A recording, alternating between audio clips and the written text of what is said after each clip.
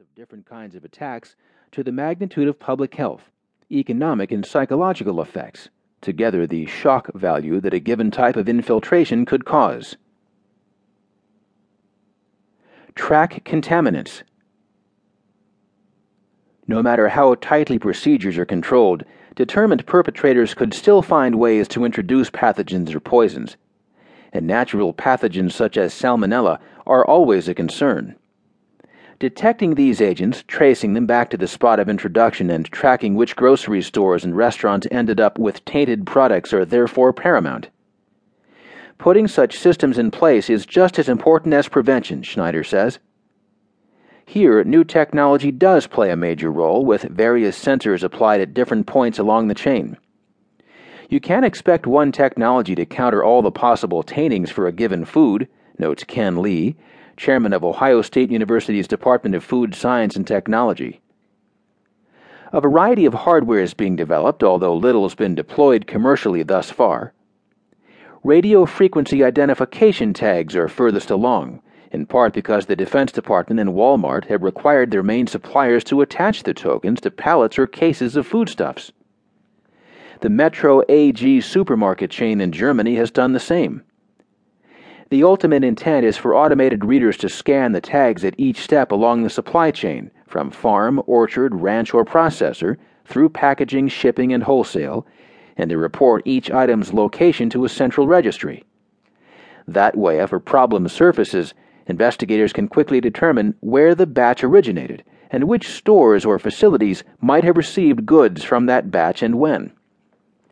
Retailers can also read the tags on their items to see if they've received a product later identified as suspicious. As RFID tags get smaller and cheaper, they will be placed directly on individual items, on every bag of spinach, jar of peanut butter, container of shrimp, and sack of dog food. That way, if a recall is issued, the items can be found as they run past a scanner at the checkout counter, says Jean-Pierre Aimant, professor of agricultural and biological engineering at the University of Florida.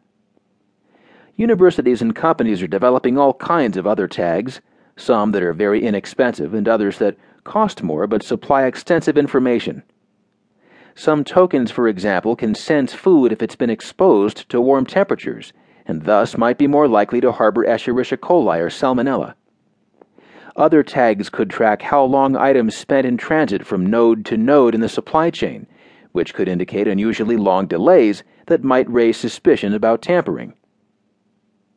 So-called active packaging could detect contamination directly and warn consumers not to eat the product they're holding. The big impediment for any marker, of course, is the price. Right now it costs 25 cents to put an RFID tag on a case of lettuce, Aimant notes. But for some growers, that equals the profit they're going to make on that case. To be embraced widely, therefore, he says, tags will have to provide additional value to suppliers or buyers. His university has been conducting an ongoing project with Publix supermarkets and produce suppliers in Florida and California to assess the possibilities. In initial trials, tags tracked crates and pallets that were shipped from the growers to several of Publix's distribution centers. Information gleaned from scanning tags at various points was available to all the companies via a secure internet site hosted by VeriSign, the data security firm. The compilation allowed the participants to more quickly resolve order discrepancies, to log how long food sat idle, and to reveal ways to raise shipping efficiency. The group plans to extend the test to retail stores. Control suppliers. Costs will not drop until new technologies are widely deployed, but food defense analysts say adoption is unlikely to occur until clear, streamlined regulations are enacted. That prospect, in turn, will remain remote until the highest levels of government are reformed. There are more than a dozen different federal agencies that oversee some aspect of food safety, Lee points out, noting that simple coordination among them is difficult enough, and efficient approval of sensible requirements is even harder to come by. The FDA regulates pizza with cheese on it, but the USDA regulates pizza if it has meat on it, quips Jacqueline Fletcher, professor of entomology and plant pathology at Oklahoma State University. The requirements for organic farmers are different from